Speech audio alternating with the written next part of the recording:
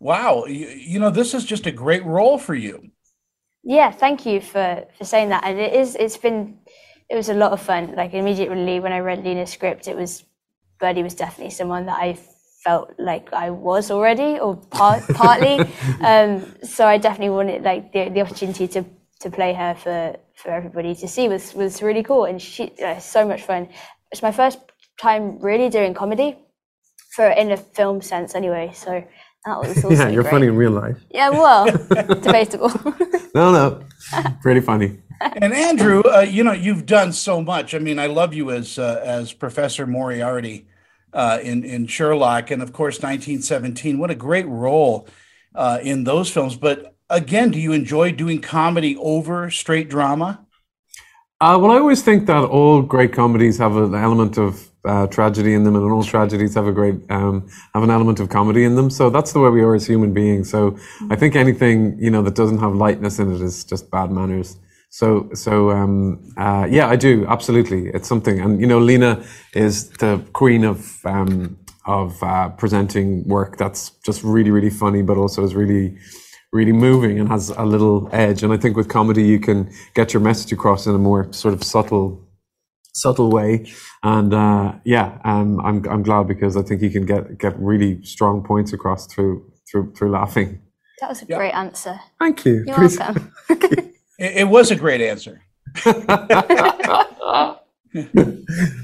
Bella, with Lena being an actress, at heart, yes. Is she more, how can I put it? Is she more easy to work with? Is she more empathetic to actors on set? She's very, very validating and supportive. Great answer. Thanks. Thank you so much. Glad I came. She's very supportive and validating and protective of us.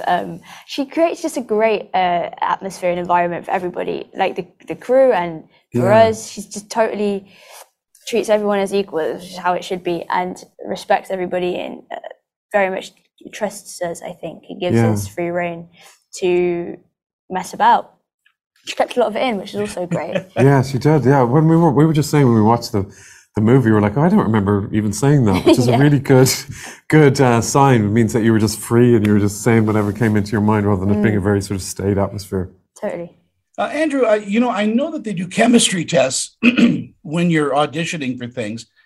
Is there also chemistry tests for someone playing your daughter?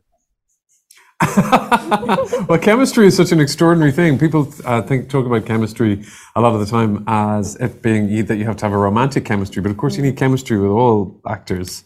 It's really important that you have chemistry. In fact, it's the most important thing, and it's a really weird, unquantifiable phenomenon. You think, well, sometimes you have it and sometimes you don't. In this case, we didn't at all. Not at all. No, we actually hate each other. Yeah. So I'm glad that we pulled the wool over people's eyes. It's father-daughter nonsense.